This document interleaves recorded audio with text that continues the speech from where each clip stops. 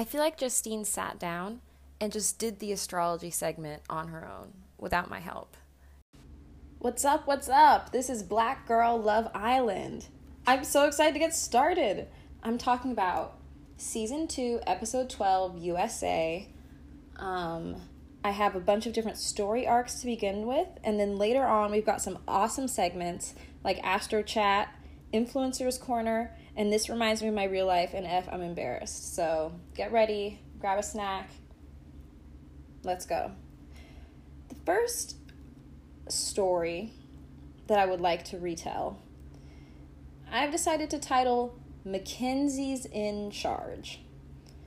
So first of all, I was confused as soon as this episode began. I don't watch the coming up bits at the end because I don't like to have it ruined. It really does ruin it for me. I don't know they're going to be in the shower or whatever, you know.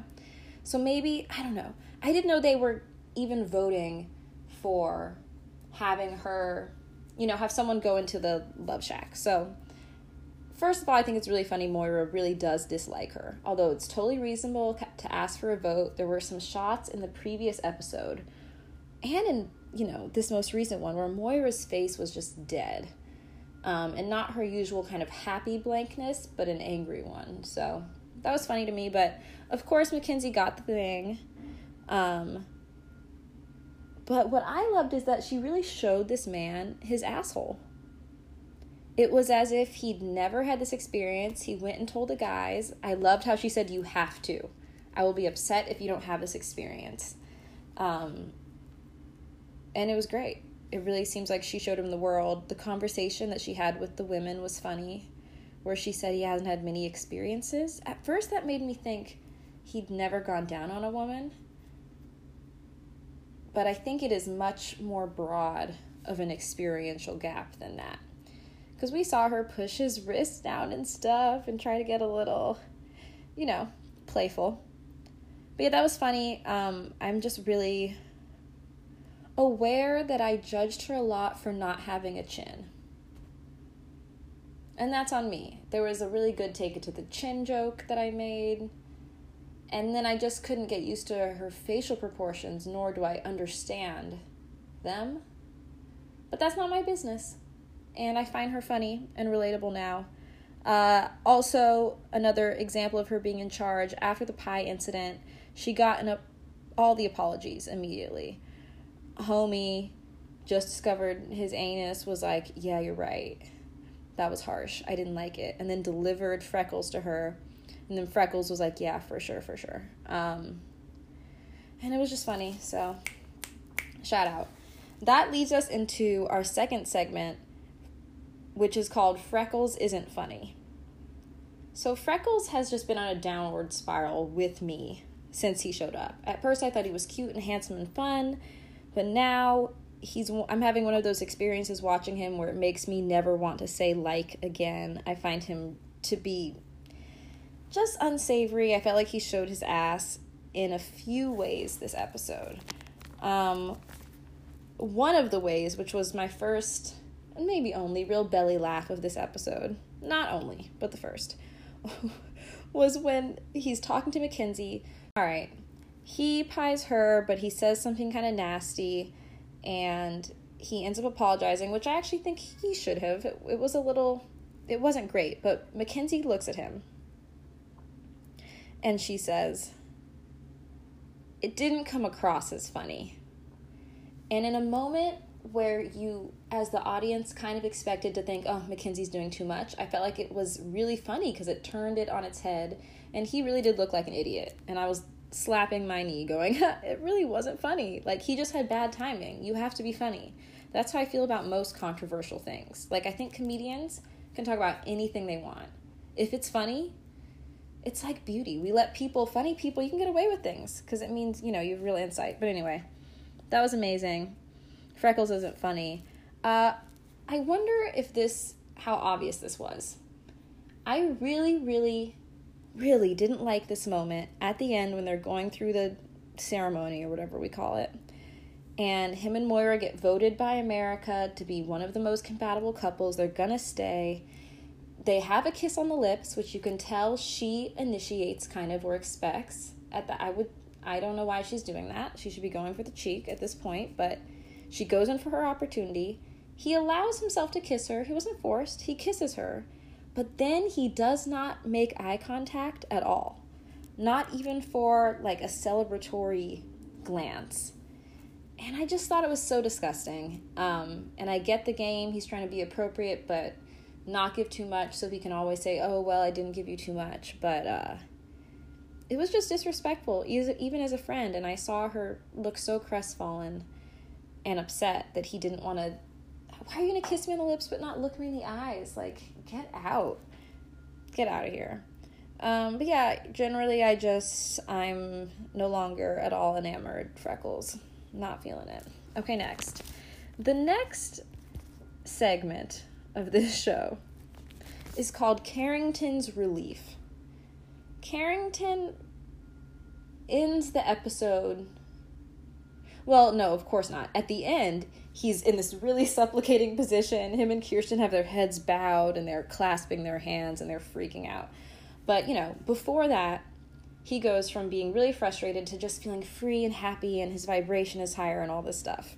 But the start of the story of Carrington's Relief really starts with Kirsten's been talking all around the villa. Oh, I had a great time. I like him. I think he's not that interested. And she's very sound of mind, body and spirit. I feel like she's seeing it clearly. She's not delusional. She's being realistic. She says, oh yeah, I like him. This sucks. Which, when I saw her, I was like, word, I'm enjoying watching her more than I was. But Sally gives her really good advice and is like, yeah, you need to confront this. So she does. The two of them, Carrington and Kirsten, sit down, have their conversation. Kirsten basically says, it seems like you're not into it. And he goes, oh, I'm so relieved we're talking about this. And immediately is like, oh gosh, yes. And is feeling really good about himself. That moves on. She's really great. She goes, it's cool. I did have real feelings for you, but I'm going to be open to getting to know other guys, which I do think he may get jealous. I think that is a positive outcome of this situation because Carrington's not as hot as Carrington thinks he is. So he wants to live this bachelor life, pursue these other options. I'm not convinced they're going to work out. This first girl's really loyal to him, and he's not that engaging from what I've seen, but anyway, they have this conversation. I feel good, that Kirsten, I liked seeing her interact that way and be almost, talk almost like Justine, like a normal, smart person. Oh my gosh.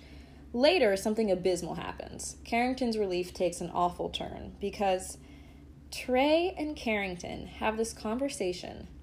I don't know if they're working out or what, but it sounded like they were discussing a football trade. In terms of, oh, I'm going to take your old girl. She's going to be my girl. Let's see what's cool. Let's see what's up. Yeah, it's going to be great. And they don't even, it's a football trade in that, they can't look each other in the eyes and they're flexing their muscles and not talking emotionally at all. But it's also a trade because they don't really consider whether or not these women like them. They just fully take it for granted. And it's so ridiculous. Lastly, a kind of postscript of Carrington's Relief is that the way that Trey was communicating with Lauren when he was trying to set up this move, this situation, was so uncomfortable to hear and watch. But I feel like I have a journalistic perspective, and I don't want to use it to put him down. And because some of these are behaviors, I don't think he's a bad guy at all, but certain things he does drive me crazy. I hated the I pled the fifth thing, I plead the fifth. I hated the, his whole fake shrouded in mystery, oh, what's up, girl, who are you, Trey? What's going on? But he's whatever old, so. Anyway, that's the end of Carrington's Relief. Next we have Sally and Johnny, which I have nothing to say. They're very, very good on TV. They look like they have a really genuine connection. I feel like they really like each other. She's very charming. He's trying. They're cute. Shout out to them. Next we have Justine's the best one. Ooh, Justine's the best one. The editors agree. America agrees. The Islanders agree. And Justine agrees. And we, the audience, Black Girl Love Island, agree. I feel like the editors are really taking advantage of her being funny. They have a good use of using her as a beat, which I hope isn't just being exploited. But she's smart. She goes, I look good in this damn liner. That was a good beat. Another one was, maybe he does like me, after she got the proposal in the pie game from Caleb. When she and Caleb got voted one of the most compatible couples, I felt a swell of pride. And I felt it on a communal plane where we all were celebrating. So, Justine Hive, my sister sent me such a cute Justine Hive meme, which I will post, but that was a wonderful way to end the episode for me. Next, we have Astro Chat.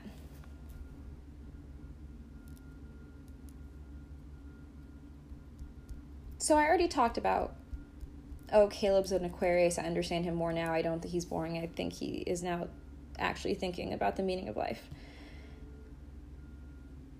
But the moment that he and Justine had, where she asks him, or just says, oh, I'm having trouble reading you, you're very mysterious, and the way he responded, my heart just swelled, and it was the most Aquarius thing I've ever seen in my life.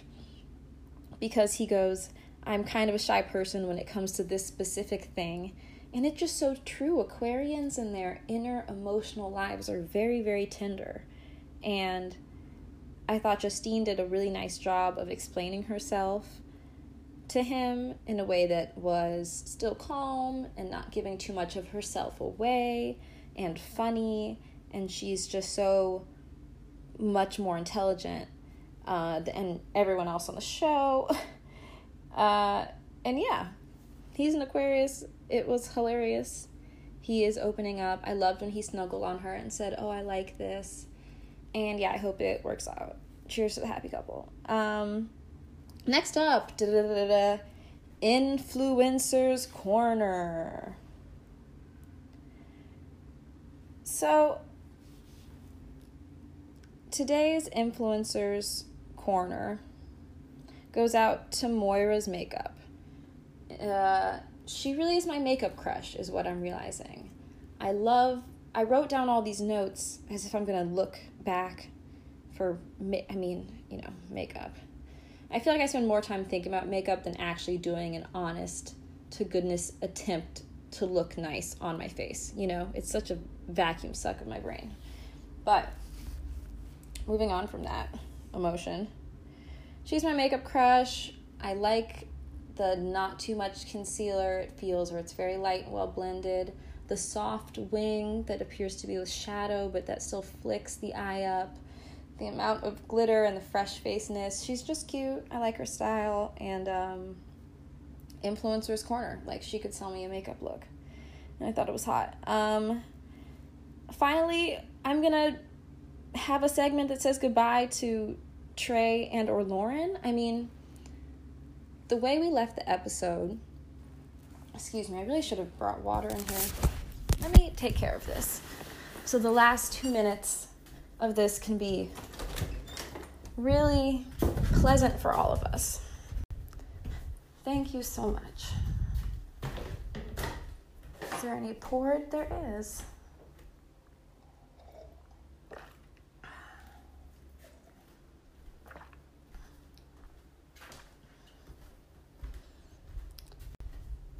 This episode ends in the format of elimination, where we know the Islanders will be responsible for letting go of some people, but we don't actually know who. We know that of the 3 couples in danger, one of them is safe. And then I assume we're going to lose a boy and a girl from the 2 remaining couples, but who knows? I mean, I really think it would be crazy if I'm wrong that Mackenzie will secure the bag. And so then we'll have Trey, Lauren, Carrington, and Kirsten to pull from. I don't think the women have much loyalty towards Lauren. and she might be out, but Trey's really annoying to me, so I'm interested in that, just to know if other people are annoyed with Trey. But I think it could be Lauren and Carrington stay, and then they get together. Thanks for coming. There's another episode on in a few hours, so talk to you soon. Oh my gosh. I just realized I forgot to do This Reminds Me of My Real Life and F, I'm Embarrassed, and I actually felt kind of passionately about this week's submission. So the Mackenzie and the Freckles situation is, the text from which I'm drawing this comparison to my life. That whole thing, of course, it was blown out of proportion. It was a game, but Freckles was a little, whatever. They had their conversation. I thought Mackenzie, she didn't cry, whatever. She's emotional. She confronted it. I'm with the shit. But when they were walking away, Freckles goes, Mackenzie. And I thought to myself, if that were me, I would have popped off.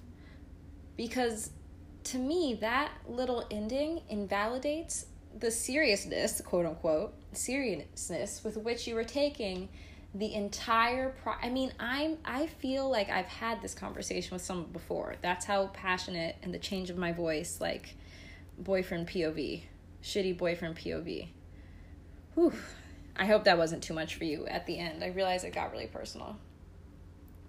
Mackenzie. Boy, if you don't